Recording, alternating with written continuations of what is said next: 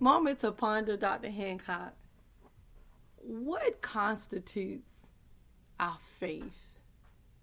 What allows us to see out of our spiritual eyes and hear with our spiritual ears and understand with our spiritual enlightenment?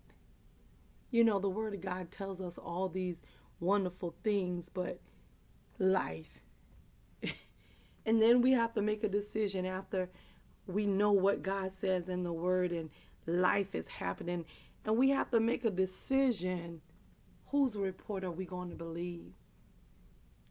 I'm going to believe the report of the Lord. Does it always mean that I'm going to understand what's going on in my life? No. Does it always mean that I'm going to get it right? No, it does not.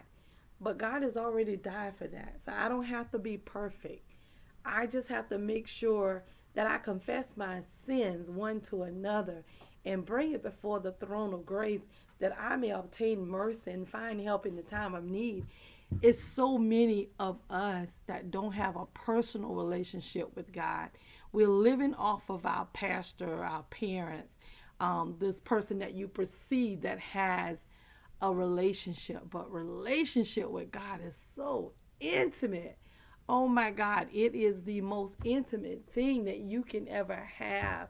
It is a direct replica to me. I equate it to intimacy between a man and a woman. I think is even deeper than that because the magnitude of the love that God has for us is deeper than a man have for a woman, especially in this world because man, in essence, is an Indian giver. He'll give it to you and take it back.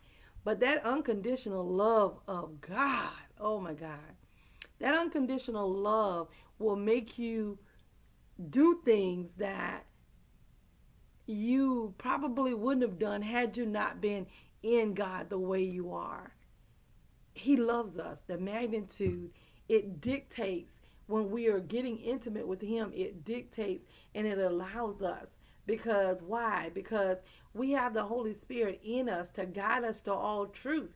And everything that God has said about your life, it will come to pass. It shall come to pass. You just have to line it up with the Word of God. Yes, sometimes you're going to be disappointed. It comes with life. Yes, sometimes you're not going to feel like doing what you know you should do. But this is where the Holy Spirit takes over. And when you understand the magnitude of that, the love that God has for us, it changes everything because now you're wanting to please Him because He's that first love. And this is the confidence that we have in Him, that when we ask anything according to His will, He hears us. And if we know that He hears us, we know that our petitions are granted. Real talk, Dr. Hancock, we need you to like, comment, subscribe, and share.